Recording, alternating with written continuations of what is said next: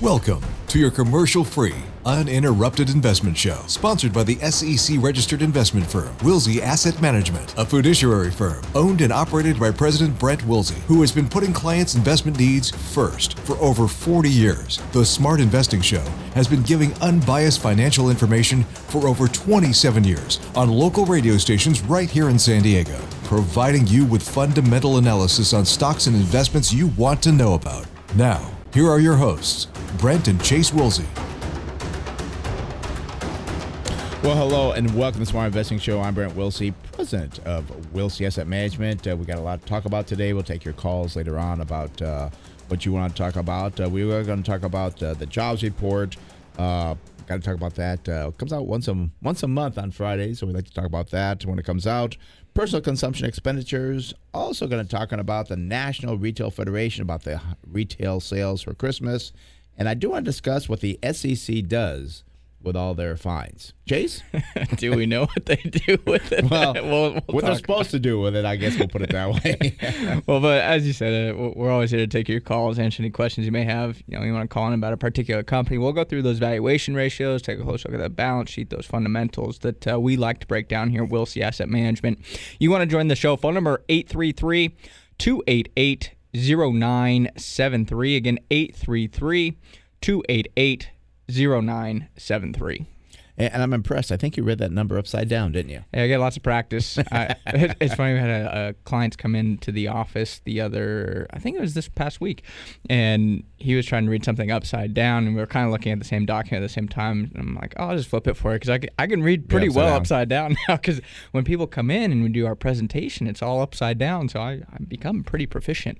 Yeah, and it's a practice thing you kind of do, so you can do it. But I just looked over and glanced at you like, oh, the numbers are here, but you're reading upside down. So anyways, let's talk about that jobs report, because, again, this is the last one that we'll see for 2022.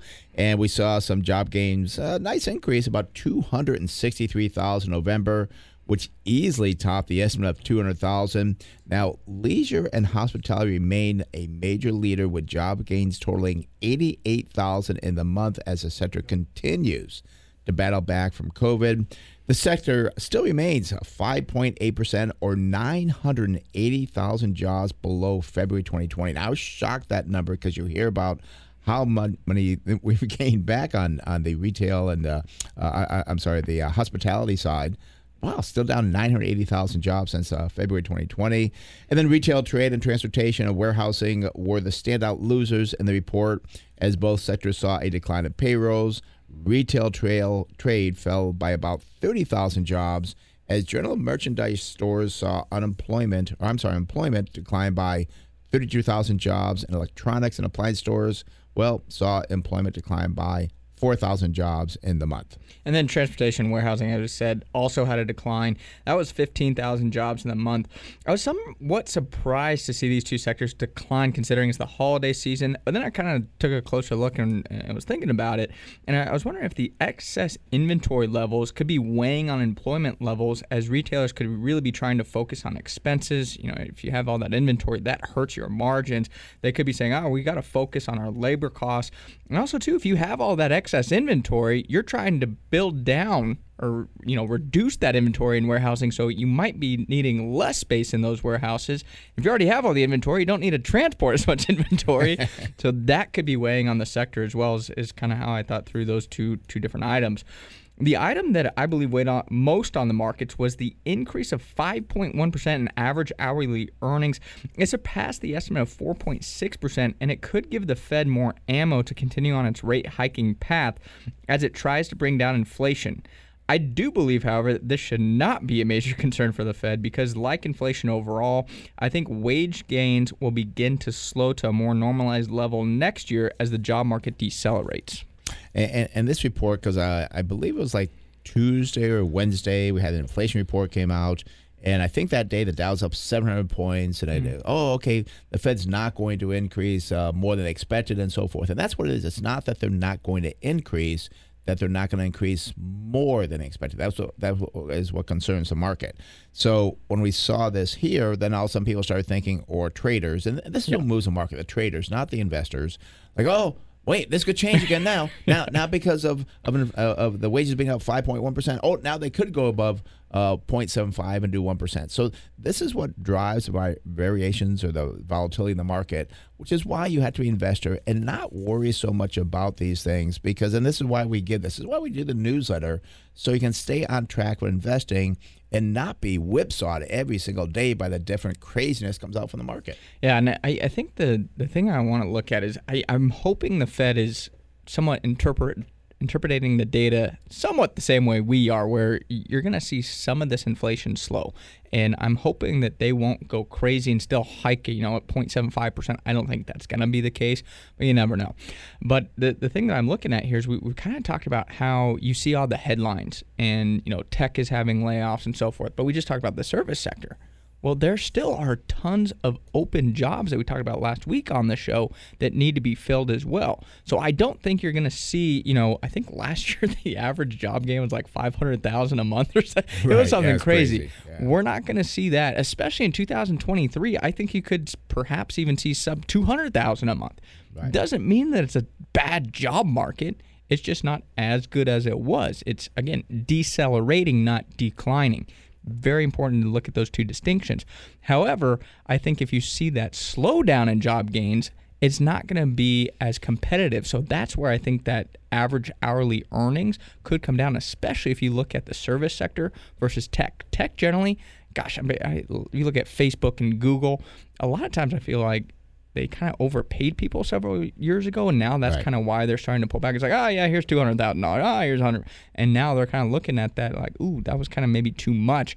That perhaps could be why they're having a layoff. So you could have people that were going from a job making $200,000 to, let's say, $150,000 in the service sector. Right. So that could slow the wage gains next year, which I think, again, could be very beneficial to the overall inflation picture. Yeah, and these are things you have to kind of look at and take the data, analyze it, and say what's really going to happen. And again, you're going to have on the days where, now the Fed's going to raise rates more than expected, market will go down. But you got to look at what's going to happen 2, 3, 4, 6 months, 12 months down the road. So that's why we do this. And that kind of brings me to the next one, which is the personal consumption expenditures. The PCE, as it's known, which is known as the personal consumption expenditures, came out at 6% for October over the last 12 months. As we had predicted months ago, these inflation indexes will show signs of easing. This is why there has been some recovery in equities. And the PCE is what the Federal Reserve looks at in regard to interest rates, so there probably will not be any surprises going forward. We continue to believe that inflation will slow down, and if you've been out of the market, in particular the right equities since summer, you've missed out. There are still opportunities to get back in for quality long-term investors, but sitting on the sidelines for the next 6 to 12 months, based on the current data, we believe will be a mistake. And again, I don't think you're going to see the market go up 40% or anything, but you sitting in cash, you could be missing out on a good quality equity that could produce a nice 8-10% return here over the next 6-12 months. And we like the volatility. I mean, yesterday we had a company that we watched them very closely that has not been a buy in, I'm going to say weeks maybe. I'm not sure when the last time we bought it. Maybe a month or so. Maybe a month or so. And yesterday it came down. Like, we like this volatility because we were able to, new money coming in. Okay, now we can buy XYZ company. And by the way, that's not a true symbol, so don't go out and buy XYZ company. So we stepped in, we bought, I don't know, I think we hit, 30 different accounts or something? It was more than like 30 expensive. different accounts. Yeah, 30 different accounts. So I don't know, $1 million or whatever it was that we spent for people. Because, again, we're being patient. We like the volatility because we're looking longer term on what is going on with the businesses. And we love this short-term volatility because we can step back in and buy more when the time is right. Yeah, no, absolutely. I mean, I think what's going to happen here, too, is generally we have that Santa Claus rally. Are we going to get one? I'm still not sure. I mean, we've kind of had a nice recovery here over the last few weeks. Is that going to continue? That's for the traders to decide, I guess. It's not really going to impact our investing decisions at the end of the day. Right. But, it's something that you can't ever try and time and play that game. It's, what's going to happen over the next 3 weeks? I don't know.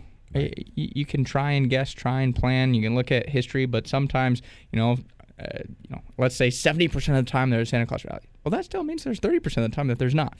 You got to be okay with that. You can't try and play these games and play these rules of thumb because that's how you get burned. Because all of a sudden it's like, well, now it didn't happen this time.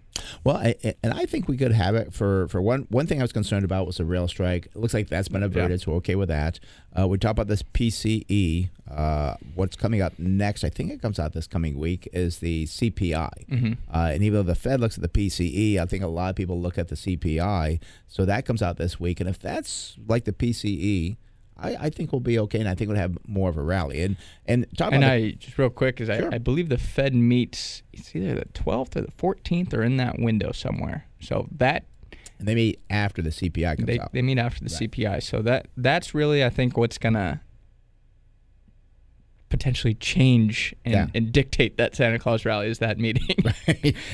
And that's true, because last time when the CPI came out, I think, and then the Fed met, I think there was a big rally at that point in time, and that could be the Christmas rally if we get a decent CPI report. And based on the PCE, I think we could get a decent CPI. Yeah, and I mean, the thing to look at too is the PCE is still at 6%. It's still 3 times what the Fed wants at 2%.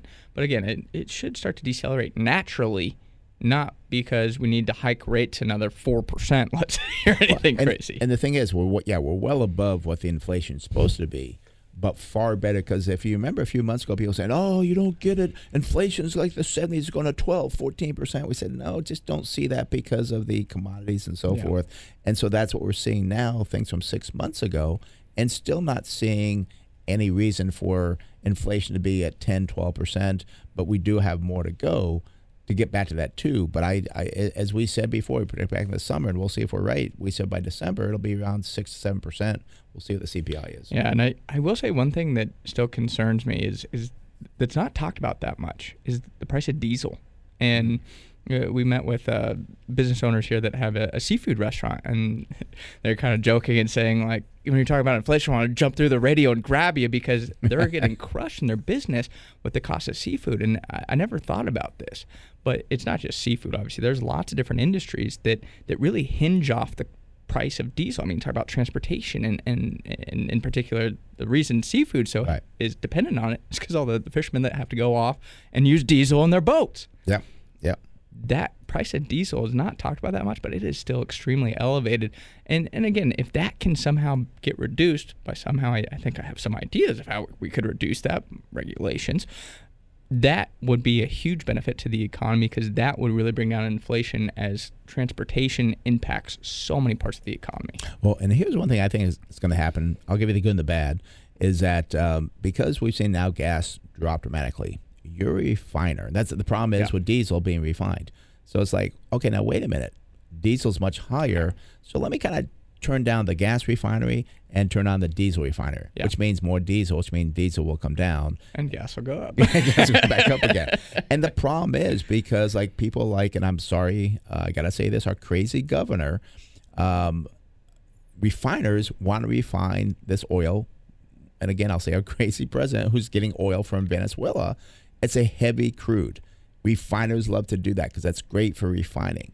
But they're not sure if Governor Newsom will let the refiners in California refine the crude from Venezuela. And the answer to that is probably no, because he says you can't refine anything that's not produced here in California. So that could be a problem. But I thought they didn't want to produce anything in California. So where are we going to get it? Well, that's what I'm saying. And so our, we got this oil coming from Venezuela. It's a heavy crude. And they're saying that in California, well, you can't refine it here. So we're getting the crude, but you can't refine it. It's just the politics gets in the way. We need politicians that understand how the economy works. And yes, I know you want to be green, but you're not going to get green until we can get energy produced here. So we got way off track, but it's just so important on how the fundamentals work and why we still have energy in the portfolio. And ultimately what it comes down to is that I think is going to be the driving factor of inflation next year. And again, I don't see diesel going from, I think it's around $5 a gallon up to $10 a gallon. It's not going to double like it did before, but if that could come down, that would be a huge tailwind for overall inflation. And I know we do have a shortage of refiners. That's the other thing, too. They won't let them build any more refiners, but I don't know the number of how many are in California versus the rest of the U.S., because the rest of the U.S. can refine the Venezuela oil, but it does not look like California will be able to. And I think we have a few here in California. I think and this is just because the refiner we have in the portfolio, a majority of their refiners are in the Gulf Coast. I think that's where a lot of refiners are at, is the Gulf Coast. So, yeah, little problems that we have there. Let's go back to the Christmas holiday here, and you probably heard that this is not going to be a good Christmas for retail. But as we say many times in our posts and other commentary, it's important to understand what is being said and how it is being said. The estimate by the National Retail Federation, NRF, for holiday sales expect to be between $942 billion to $960 billion, an increase of 6.8% over the $889 billion in 2021. This was a 13.5% increase over 2020. And then if we look back to 2019, when the economy was, pretty strong, I would say. A lot of people, the economy's great in 2019. Well, back then, if we look at that, let's see here, comparing to the low, there we go. If the economy back in 2019, everyone felt good. The NRF said holiday sales were $716 billion. That's the number I was looking for. I got it lost on my notes here. Comparing the low end for 2022 of $942 billion, well, that's a 31.6% increase from 2019. It does appear holiday shopping has gotten off to a good start as well, considering the record of 196.7 million shoppers from Thanksgiving Day through Cyber Monday.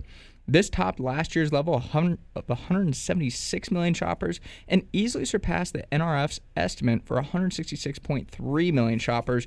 I don't know about you, but I think those are pretty good numbers, all things being equal. Yeah, and that's why people are saying, it's not going to be a good holiday season. What are you looking at? And again, when you compare numbers to, again, 2019, they are, up 30%. That's huge. Yeah.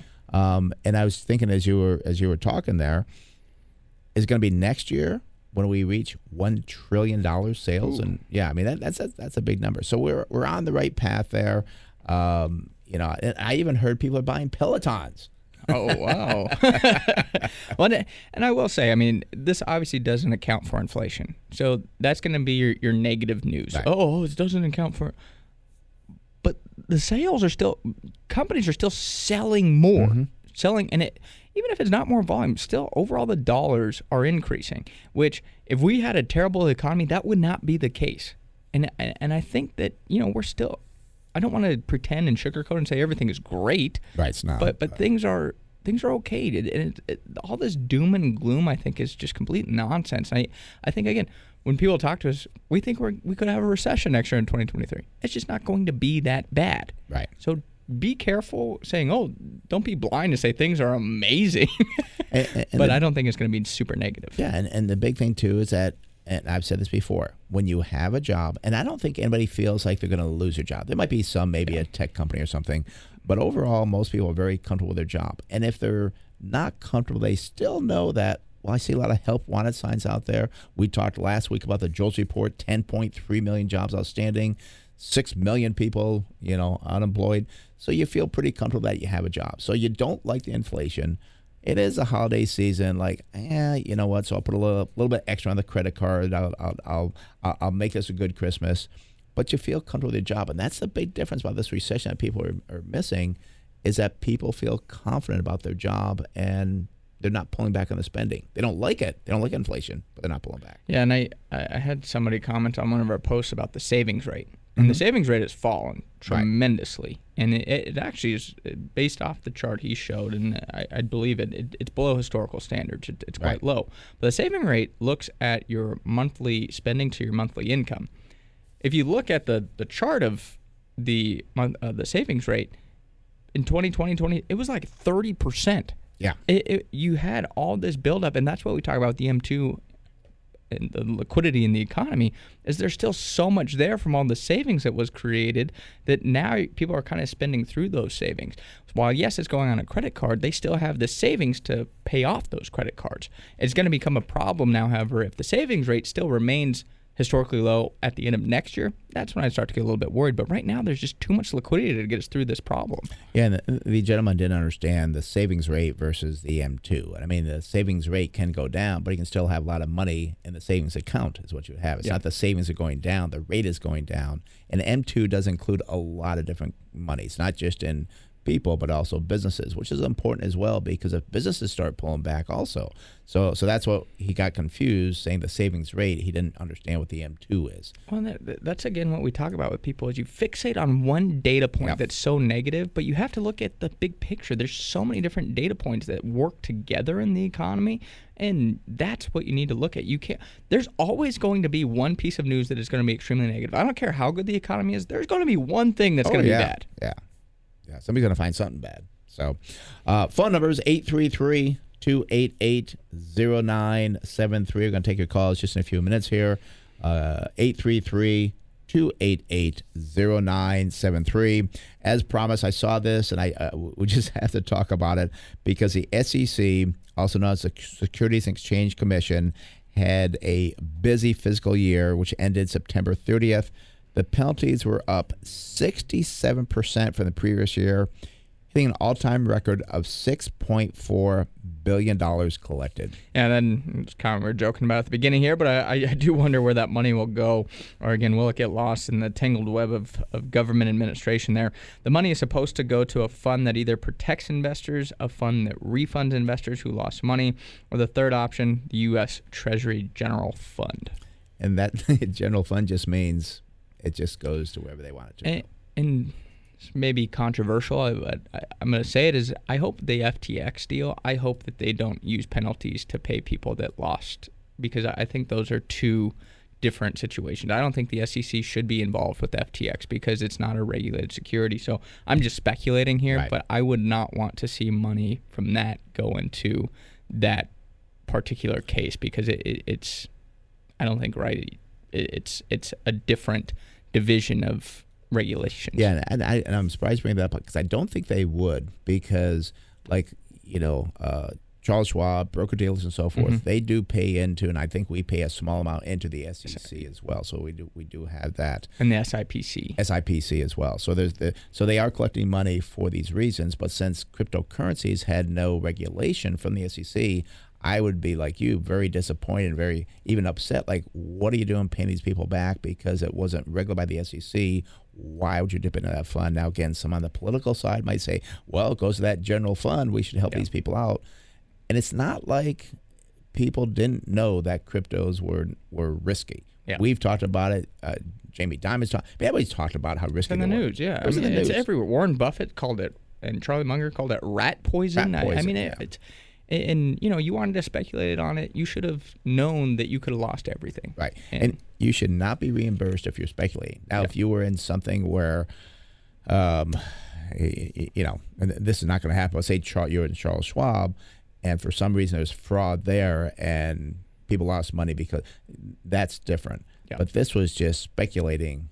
Not fraud. So I hope the SEC just says. I've just kind of seen some people. We did a post on it on our Facebook. People saying that? People are saying, "Oh, the SEC should get it." I'm like, the SEC is not part of crypto, right? And that's kind of the controversy right now. And if the SEC does become part of crypto, maybe down the road, if it happened again, sure. But right now, that's not the rules of the game. And I'm just thinking, if it was part of crypto, if the SEC regulated crypto wouldn't be around because they couldn't handle the regulations to do it properly. I mean, we've talked about this 6 months ago about how these audits have not been done on any of these companies. No. So it's just like it's all funny money. And now when you find something like this FTX, like, well, where's all the money? There never was any money. Well, it's so funny. You kind of look at the banks, and I saw that they're looking at that stress test and maybe even making it more stringent. Right. And it's like, I can't imagine what the heck would happen to all these crypto exchanges if they had to go through the same type of procedures that our big money center bank. They wouldn't be in business. There's no way they'd be able to handle those stress tests. They couldn't handle that. So speaking of all this information, we do a newsletter. It goes out every Friday. Other things you'll see on the newsletter, we talked about Carvana. Gosh, that price went, I think, from 300 down to like 9. The GDP came out. We talked about the GDP surprises there. We did mention the JOLTS report. That's also on the newsletter. The National Home Price Index. We talked about General Motors, U.S. debt. All this information is on the newsletter, but you won't get it unless you sign up for the newsletter. So go to our website, smartinvesting2000.com. Again, that's smartinvesting2000.com. Sign up for the free newsletter. It goes out every Friday, just about 5 o'clock. So phone number's here, 833-288-0973. 0973. That's 833-288-0973. Let's go out to San Diego and speak with Wayne. Wayne, you're in the Smart Invest Show. Brent Chase, how can we help you out? Good morning, gentlemen. I have a question. I'm looking at a pipeline transfer company limited partnership. How do you value them? The one I'm looking at is MPLX is the symbol. Okay, and I'm having a hard time finding my there it is. Gosh, I know. I think I talked too much this morning. So. yeah. Our screens You're having a went, good time. went blank. Yeah. Okay, and Wayne, do you hold that or looking to buy it there? No, I'm looking at it. I'm trying to compare it to Kinder Morgan, KMI. Okay. So let's take a look at the company again. And even the computers are slow here. MPLX, same thing as the symbol MPLX. They are in the oil and gas midstream here. Not much on the float, 3.3%. That's good. Surprisingly, only 23% institutional ownership. They've got a nice PE ratio, 9 versus 19.9. Price of sales, 3.2 versus 1.1. Price of book value, 2.5 versus 2.3, and price of cash flow checks in at 7 versus 7.3, and a very good PEG ratio, 2.6 versus 11.2. Now, the earnings are up 39% over the last year, compared to the industry down 20.9, so that's a big positive. However, sales are only up 18.5% when the industry is up 38.3%. They do have a 5-year growth rate of 3.7%, not as good as the industry growth rate projected at 9.6%. You get a nice dividend here, 9.2%. They only use 75% of the earnings to pay that out, but that's a pretty healthy dividend. I like seeing that. And then we do see current ratio is 0.8 versus 0.9. That's okay. Debt to equity a little bit high, 1.5 versus 1.4. I would want to check the cash flow on the company, see if that debt's increasing or decreasing. Because if it's increasing, I probably would say no to investing in the company. Nice net profit margin, 37 versus 6.3, and return on equity very good, 28.1 versus 10.5. Jace? Yeah, and kind of looking at the company here, the asset base for their pipeline assets actually dropped down from Marathon Petroleum. So I have seen this with other refiner companies in the past where they actually spin out this part and create this limited partnership. One thing that I've never understood, though, is if MPLX, do they only service Marathon Petroleum? So their business could be tied essentially to that refiner. Just something to keep an eye out on, just to see if that could have a major impact on it. Because if Marathon Petroleum slows down, well, then MPLX would slow down as well. So they could have somewhat of a strong correlation in that stock price. But looking at the current price here for MPLX, it's $33.82. The 52-week high is $35.49, and the low, $27.47. In the energy space, so not surprised to see this. It is up about 24.7% year to date. It hasn't done as well as the exploration and the refiners, but it is, again, still on a positive note when most of the market is negative. Now, going forward for MPLX, I go out to December 2023 and asked how we evaluate these limited partnerships. We're still going to look at the earnings. That's how we're going to justify our target sell price. Well, for 2023, again, December, it's $3.28, would give us a target sell price of $54.45. So the valuations look good on it. Brent kind of pointed out the debt level.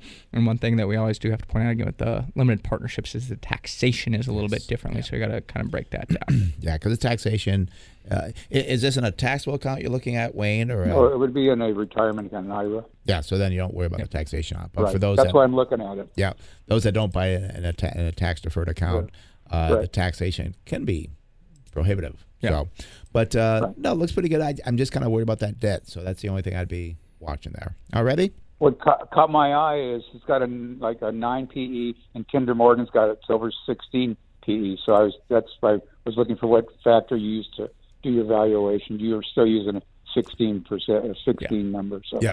Okay. Yeah. Happy holidays, gentlemen. Thank you again. Okay, Wayne. Thank you. Have a good one. When you have time, can you discuss why BlackRock is limiting the amount of money you can take out of the real estate REIT? Did you hear that last week?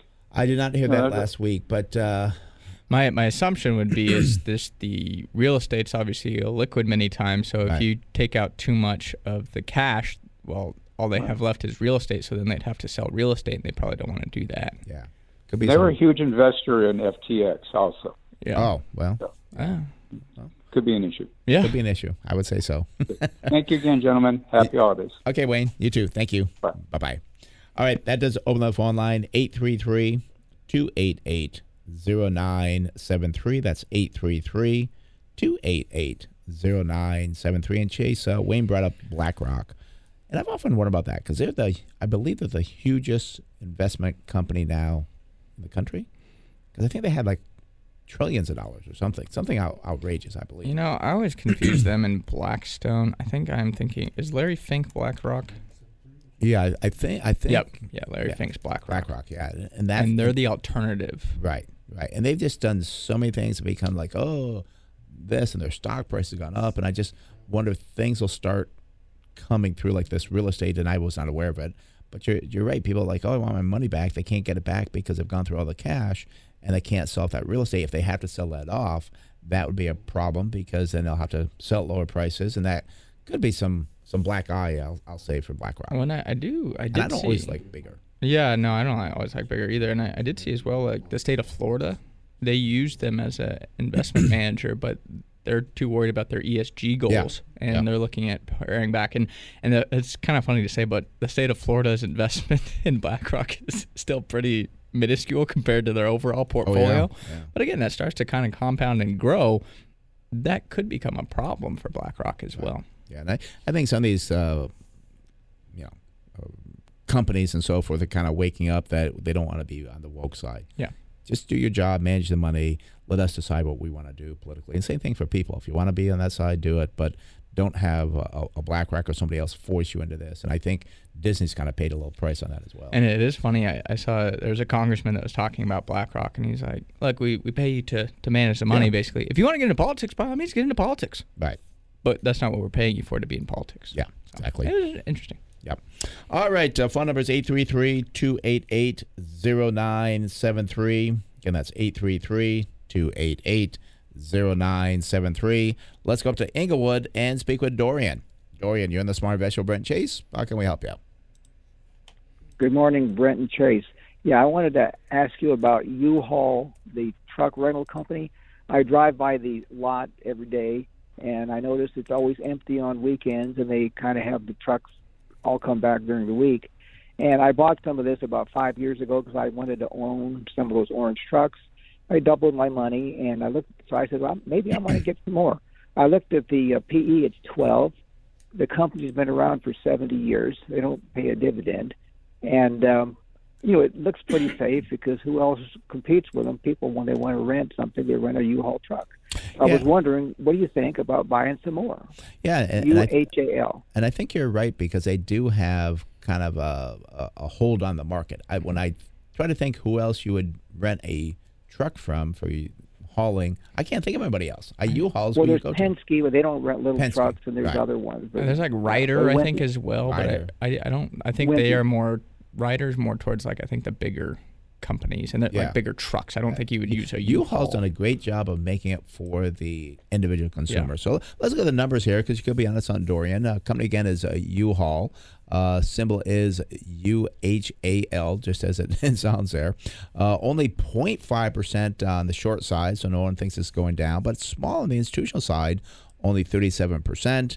We do see the PE ratio looking pretty good at 12.4 versus 18.4. Price of sales 2.2 versus 1.5, which is surprisingly high compared to the industry. So disappointed there. But price to book value looks good, 2.1 versus 37.4. Price of cash flow checks in also on the high side, 8.1 versus 4.9. And PEG ratio only 0.9 versus 4. So that's a good PEG ratio there. Now, the earnings over the last year are up 4.2% versus the industry at 63.3, and they're the industry of rental and leasing services, so kind of a more general industry, so maybe that's not why they're not doing quite as good. We do see sales are up 10% over the past year, industry up 16.4. They do have a 5-year earnings growth rate of 15%, which beats the industry at 12.7. They don't pay a dividend. I'm surprised on that. I would assume a company like this would pay a dividend, but they do not. We do see on the balance sheet, current ratio 1.5 versus 1.7. Debt to equity is 1, far better than the industry at 3. And then net profit margin 17.9 versus 10. Return on equity 16.7 versus 6.1. And return invested capital also 9.8 versus 8.1. So I kind of like what I'm seeing here so far. Chase, what do you got going forward? Yeah, so current price here for U-Haul, company goes by Amerco as well, I believe is actually the official name of the company, it appears.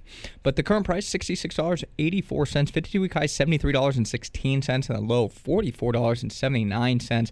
I see year-to-date down about 7.8%. And one thing I was thinking about while talking through this is there was kind of a big boom of people kind of moving around after COVID. That's something I would want to kind of analyze a little closer. Is that going to continue?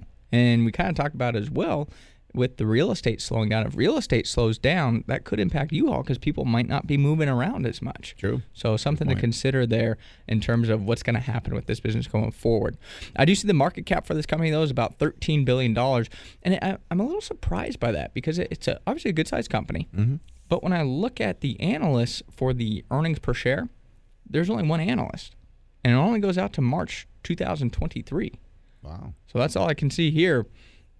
But that's already, most of the time we would like to look at March 2024 to go out about a year and a half. But for March 2023, I do see estimated earnings per share is $5.61.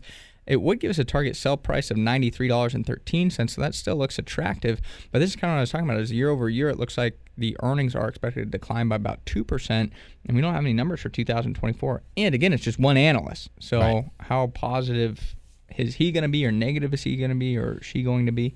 So that's something to really consider. I like, again, at least probably 5 analysts. And Dorian, I got to ask you, how much percentage-wise does this make up in your portfolio? Not much. Not much, yeah. I was excited about the company, and then when I saw one analyst, there's something going on there. Why only one analyst for a $13 billion company? Maybe it's just too boring. And also, too, Chase brought up the good point, too, is that, with real estate not doing what it did in the past, perhaps the U-Haul rental will come down. So I'm going to kind of, even though the numbers look good on it, some of the numbers, I'm going to say no. I don't think I'd want to buy this right now. I think I would. Yeah, would it is. It's not going to crash, right? No, I don't see it crashing. It may not go up. Right. Yeah. One experience I had yesterday, I bought 2 new tires for $499. I bought the same 2 tires at the same place 18 months ago, and they were $386. So that's a 29% increase. So we have an inflation problem. Well, and again, I think that tires are made from petroleum, which is rubber, so that could be turning back down. So if you have tires in your car, and I'm known for having my tires go to almost bald, so I wait to put tires in my car. So if you are looking at have tires, you did already, but somebody else, I'd say, wait a little bit, because I think you will see those come down. So, all right, Dorian? But I'm worried about the inflation is bad. It's bad out here. We know that. Certain areas it's bad, certain areas it's not bad, and again, I mean, it's just and 40% of the inflation rate does come from CPI. The CPI comes from housing. So there are things you can find that, like tires, are up dramatically. There's other things you'll find like, oh, that wasn't so bad. So, but yeah. All right, Dorian, thanks for calling. We'll talk with you soon. Okay, thank you. Okay, bye. Bye. All right, that is open the phone line 833-288-0973. That's 288-0973. Oh, and I just realized it's time to talk about financial planning with our financial planner, Harrison Johnson. Good morning, Harrison. How are you doing this morning? Hey, guys. I'm doing well. How are you doing? Well, good. I saw the topic today, and, I'm going to a lot of charity events and so forth. This is the time for charity, and you're talking about change for charitable donations this year. What's the change about?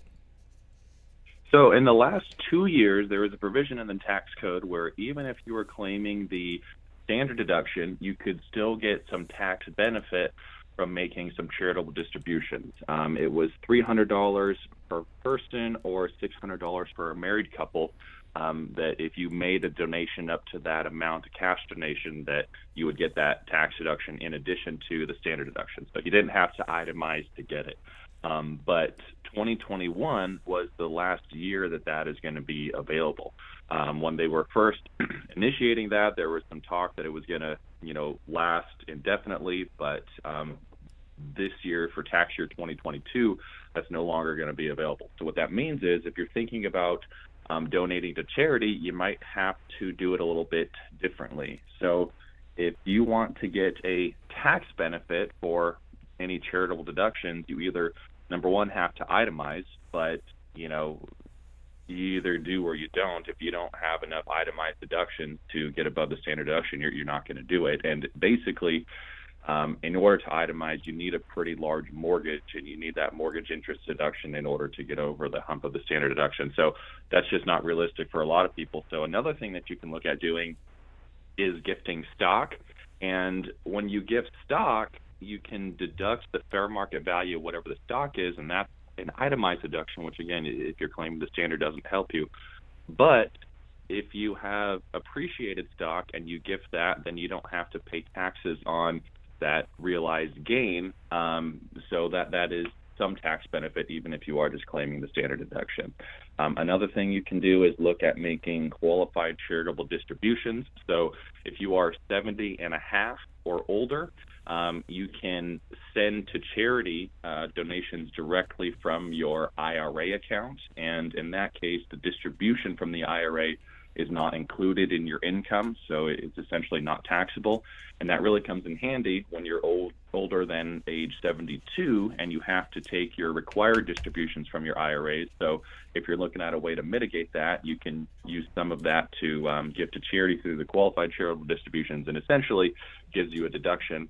And then lastly, even if you claim the standard deduction on the federal side, you can still itemize on the state side and get a tax benefit if you're making charitable donations there. And in California, the standard deduction is much lower than it is on the federal side, so it's much easier to itemize. It's about $5,000 a person or $10,000 for a married couple or so. So even if you are claiming the standard federally, you can still itemize on the state side and get deductions there. So again, there's a little bit changes that we have this year, so you might want to be careful how you're giving to charity this year. Yeah, I mean, it's always such a great benefit, obviously, to give to charity, but sometimes it is nice because Right. you can give more to charity if you get a tax deduction, perhaps. So it is a good way to kind of consider these different options because it helps you and it helps the charity if you're able to give a little bit more money as well. Yep. So it always does feel nice to kind of give to charity, but again, it is kind of nice to have that tax deduction. Well, I said too, the big thing is, again, if you can write off some of it, Right. rather than giving, let's say, $2,000, you might give $2,500 because your net cash flow is still the same. Yeah, that's a good way of looking at it. Well, Harrison, thank you very much. We will see you on Monday morning. All right, thanks, guys. We'll see you Monday. Okay. Bye-bye. All right. Yeah. I was going to say, not on the charity topic, but on the BlackRock topic, I did find at the beginning of this year, they had $10 trillion in assets under management. 10 trillion. Yeah, I knew it. Because a trillion was not as big enough, but 10, and I think they're the largest at 10 trillion. It could be, yeah. I mean, that's a lot of money. Yep. Phone number is 833-288-0973. That's 833-288-0973. Let's go up to Encinitas and speak with Paul.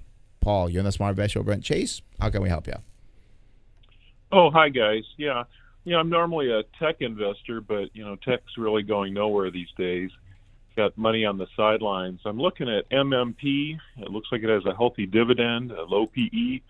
What can you tell me about this Magellan Midstream Partners? Okay. Well, let's take a look at that. And do you hold that? It sounds like you're looking at buying something else is what you're kind of saying here. Is that correct? Yeah, just looking. I want to put some of my money to work. Just sitting on the sidelines, and with inflation, it's actually losing money. Right. And one thing I will say, I mean, on portfolios is that you never want to be too excited to invest the cash quickly. I mean, sometimes you want to look for opportunities. I mean, right now for new money coming in, we're sitting on a fair amount of cash because we're being patient. So don't get too impatient. But also, it's always good to look. But don't say I gotta put it to work, and you use that thing that people say like, oh, but I'm falling behind with inflation. Well, if you buy something and it goes down 10%, you're even further behind. So always be patient. That's our thing is be patient. But let's take a look here for you. The Magellan Midstream, MMP is a symbol. They're in the oil and gas midstream. Only 4.2% short on the stock here. Institutional ownership 52%. Pretty good start. The PE ratio 12.3 versus 19.9. Price of sales 3.5. That's expensive compared to the industry at 1.1. Price to book value 6.5 versus 55.7. And price to cash flow 10 versus 7.3. And the PEG ratio very good, 1.9 versus 11.2. Now, their earnings per share over the last year were up 5.2% compared to the industry down 21%, and sales for MMP were up 21.7, not quite as good as the industry growth at 38.3. We do see a 5-year estimated growth rate of 5.5%, not quite as good as the industry growth projected at 9.6. You do get an 8% dividend. They use 80.3% of their earnings to pay that out. Look at the balance sheet. Current ratio 1 versus 0.9. That's good. Not thrilled on the debt to equity, 2.9, more than double the industry at 1.4. So I'm not sure why they have so much debt in the balance sheet. I would be kind of worried about that. We do see a net profit margin 34.7 versus 6.3. Return on equity 60.5 versus 10.5. It kind of tells me maybe they have very low equity. Maybe that's why they have such a high debt to equity. And then return on capital looks good, 19 versus 26.9. Chase, what do you got? Yeah, so current price here for Magellan Midstream, again, MMP, $52.48. I see 52-week high here, $54.40. The low, $43.58. And like the first company we looked at, I think it was MPLX. This is, again, another master limited partnership. So, again, you got to really be careful. Are you looking at a taxable account here or a retirement account here, Paul? Yeah, probably retirement account to avoid, more taxes, Okay. Yep. Just want to make sure on that because that could always, throw off the investment returns if it messes up the taxation there. But looking at the valuations going forward for MMP, I see in December 2023, the estimated earnings per share, it's $4.84, would give us a target sell price of $80.34, trades at a forward PE of about 10.8. So, the valuations on it look pretty good. It's just, again, that debt level was a little concerning. And I do say actually those earnings, you don't see this much now, but the earnings from 90 days ago were up from 469. So actually increasing as opposed to most companies look at, 90 days ago they were higher. And also too, Paul, I got to ask you, percentage-wise, how much do you have in energy in your portfolio? Yeah, it's going to be less than 10%, I think, right now. Okay. Well, if it's 9.9, I'd say you're pretty well set on the energy side. So I don't know if I'd add more or not. Okay. All right. So, all right. Well, Paul, thank you for calling. And you have a good one. You too. Have a good day. Okay. Bye-bye. All right. That does open the phone line, 833-288-0973. That's 833-288-0973. And, it's interesting anytime somebody calls in about the pipelines. One thing I always talk about is we never look at the pipeline just because I don't like that they're limited partnerships. Right. It's just too complicated with the taxes and so forth. So I'd rather avoid the complication there. But one thing that I've always encouraged people to do if you're looking at buying the pipeline is understand how they make money. Yeah. Like, do they, because obviously with the price of oil, the price of gas, the refiners are making their sales based off the price of the refined products, and the exploration companies are making money off the price of oil. But they're not selling the commodity, they're transporting the commodity.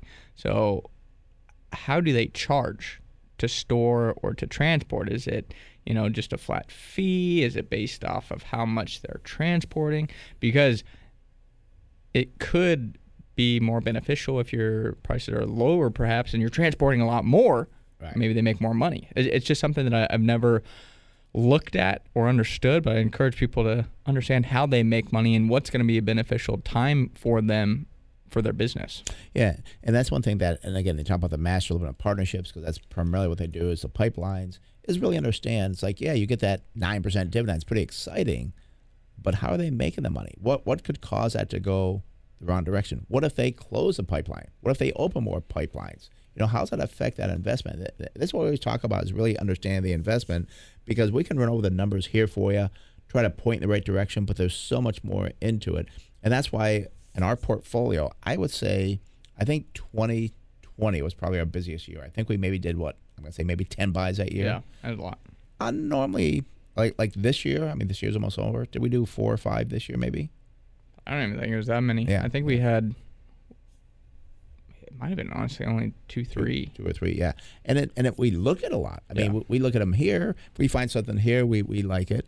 But it's not about the quantity of the trades. It's about the quality of the trades. And I'm not going to use the word trade. I would say the investment, the quantity of the investment that you do, because that's what investing is really about. And we're just about through this year. I can't believe we're here in December. It's not been an easy year. We've seen some people that, oh my gosh, their portfolios are down. Can't tell you what we have done this year because of the SEC rules, but I've slept very well at night. I'll put it that way. So. Yeah, definitely. I mean, there's nothing I'm worried about in the portfolio. And one thing I was going to say, too, is I don't like to complicate things when we invest. And, there was a situation we had at our firm where there was a position that was sold in a Roth for one of our clients. And it wasn't something that we bought. But somehow, and again, we're not accountants, so I don't know the taxation of everything, and especially in products that we don't buy typically. But somehow within the Roth, that position was taxable to the client. Yeah. And I had never seen this before. And again, because we don't complicate things, we keep things pretty simple. But that's one thing I'll tell people is, again, with these master limited partnerships, I think it's fine in a retirement account, but I would just want to confirm, because that could be really detrimental. You get a product, you're like, oh, great, I sold it, and all of a sudden you get but it's my Roth. Right. So be very careful. And I think it's okay with the MLPs, but I'm not a tax person. I'm not 100% sure on that. Make sure before you buy any investment that's not your typical stock, typical company there, that you're not going to get burned on the tax side of the equation down the road. Right. And I was going to talk about Carvana, because I mentioned that early in the show. We do have a caller coming in, Val, so I'm going to go to him in a minute. But I had pulled up Carvana, just kind of look at it, and I was wrong. They've not been over $300 a share. Their high is $274. They closed on Friday at $807, so they're down 96.5% year to date. And this was something interesting as well. The short is 66%. So yeah, I mean this company's not going to come out of that. So somebody owns it, and I'm going to say, hopefully, don't call in and want to buy it. Yeah, and it could be one of those Reddit trades, but I think the days of the meme stocks have definitely slowed down, because that's generally what they target, is trying to get the short squeeze. But right. I mean, I wouldn't want to get stuck with a company that's got those debt levels, and you're going to have to liquidate all those cars to try, and their cash flow is terrible. So it'd be not a situation that you'd want to be stuck in a short squeeze type situation. All of a sudden the company goes bankrupt. And you talk about those meme stocks. I guess that didn't work out too good, did it? Did for some people. Few but people. For the most, it did not. For most. And that's the thing. Some people always get something. Somebody wins the lottery, but most people don't. I never have. Yeah. So, all right. Let's go out to San Diego and speak with Val. Val, you're in the Smart Investor with Brent Chase. How can we help you? Yes, I am trying to figure out why SFL, which pays nearly a 10% dividend, is such a price laggard in its transportation group. They're an international shipping company, and I'd like to see a comparison of SFL with, say, HDT Holdings.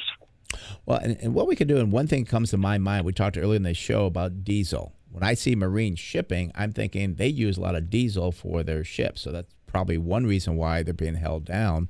But I do want to go over the numbers, because just a quick glance of the numbers do not look that bad. So I see why you're kind of baffled why this is not moving. So let's take a look at a little bit closer. SFL, that's the SFL Corporation. Not much on the float side, on the short side, 2.4%, only 35% institutional owned. We do see a good PE ratio of 5.8, but the industry's at 1.8, which is a very strange number. Price to sales, 2.3. That's above the industry at 0.7. Price to book value, 1.3. The industry's at 0.3. So some strange things going on with this industry here. Price to cash flow for the company, 4.3. The industry at 1.5. So I'm going to continue on here, but one thing I'm thinking is that perhaps SFL is higher valued. There's better deals in the industry, so that could be part of the problem. Let me continue on here. I see no earnings per share growth over the last year. The industry was up 74.6%. The sales for SFL were up 31.2%, slightly better than the industry at 29.2%. We do see that 9.2% dividend. They use 44% of their earnings to pay that out, but the industry pays an average of 18.5% with a payout ratio of 24%. So again, great numbers for the company, but the industry just appears to be far better. Looking at, this is dangerous. Current ratio 0.3 versus 1.9. This can be a problem because if the company doesn't have liquidity, they could have to file for bankruptcy very quickly, and they have a debt to equity of 2.3 versus 0.6.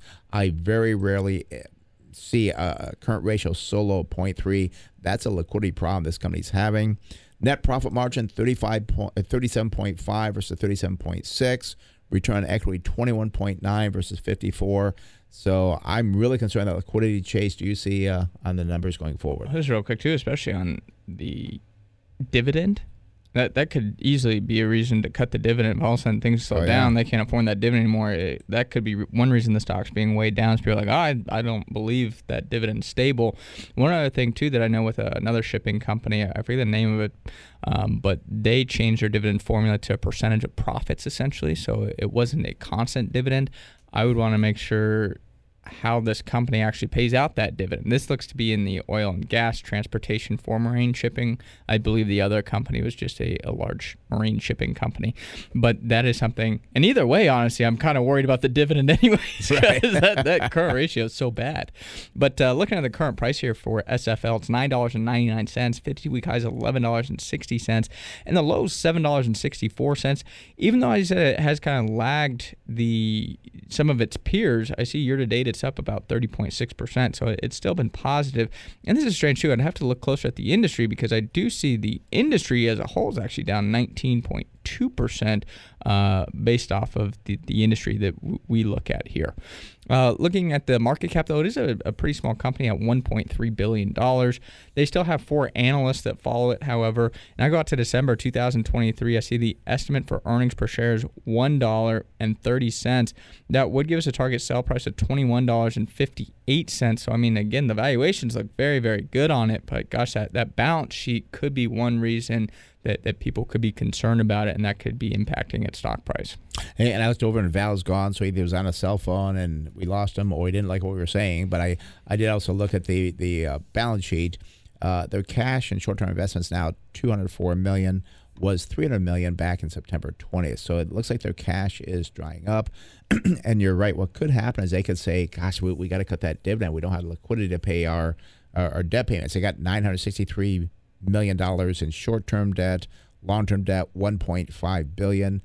This company could have problems down the road. I think Val said he had owned it.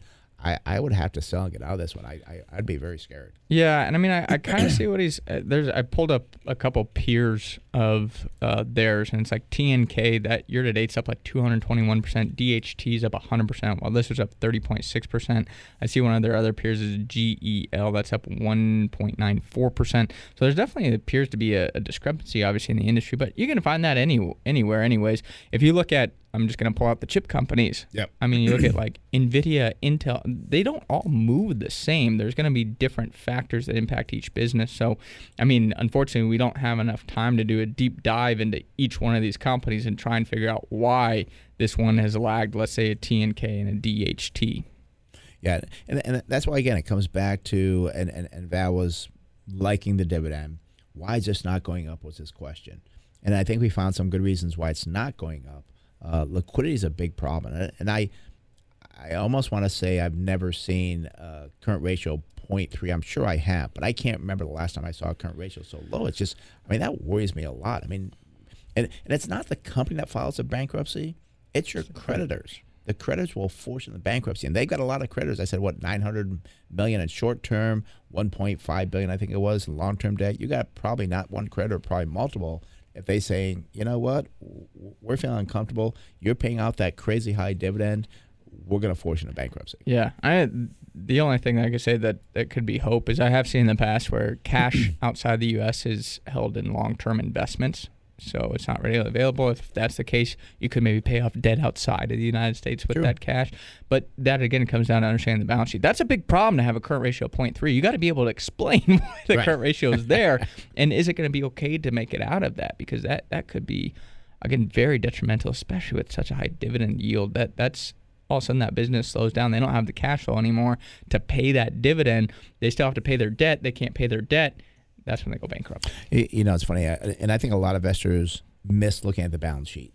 And that's why we're so confident we do stuff. Look at the balance sheet. And unfortunately, there's a closing bell, so I can't expand on that. Thank you for listening to Smart Investing Show. It is for informational purpose only and should not be used as investment advice. If you'd like to discuss in more detail your investment needs, have other investment questions, feel free to call myself, Brent Wilsey, or Chase Wilsey at 858-546-4306. That's 858-546-4306. And visit our website, smartinvesting2000.com. That's smartinvesting2000.com. And for more daily educational information along investment tips, go to our Facebook page, Smart Investing with Brent Chase Wilsey. Thanks for listening to the Smart Investing Show. We'll be back next week right here to talk about investments on the Smart Investing Show. To think that I did all that, and may I say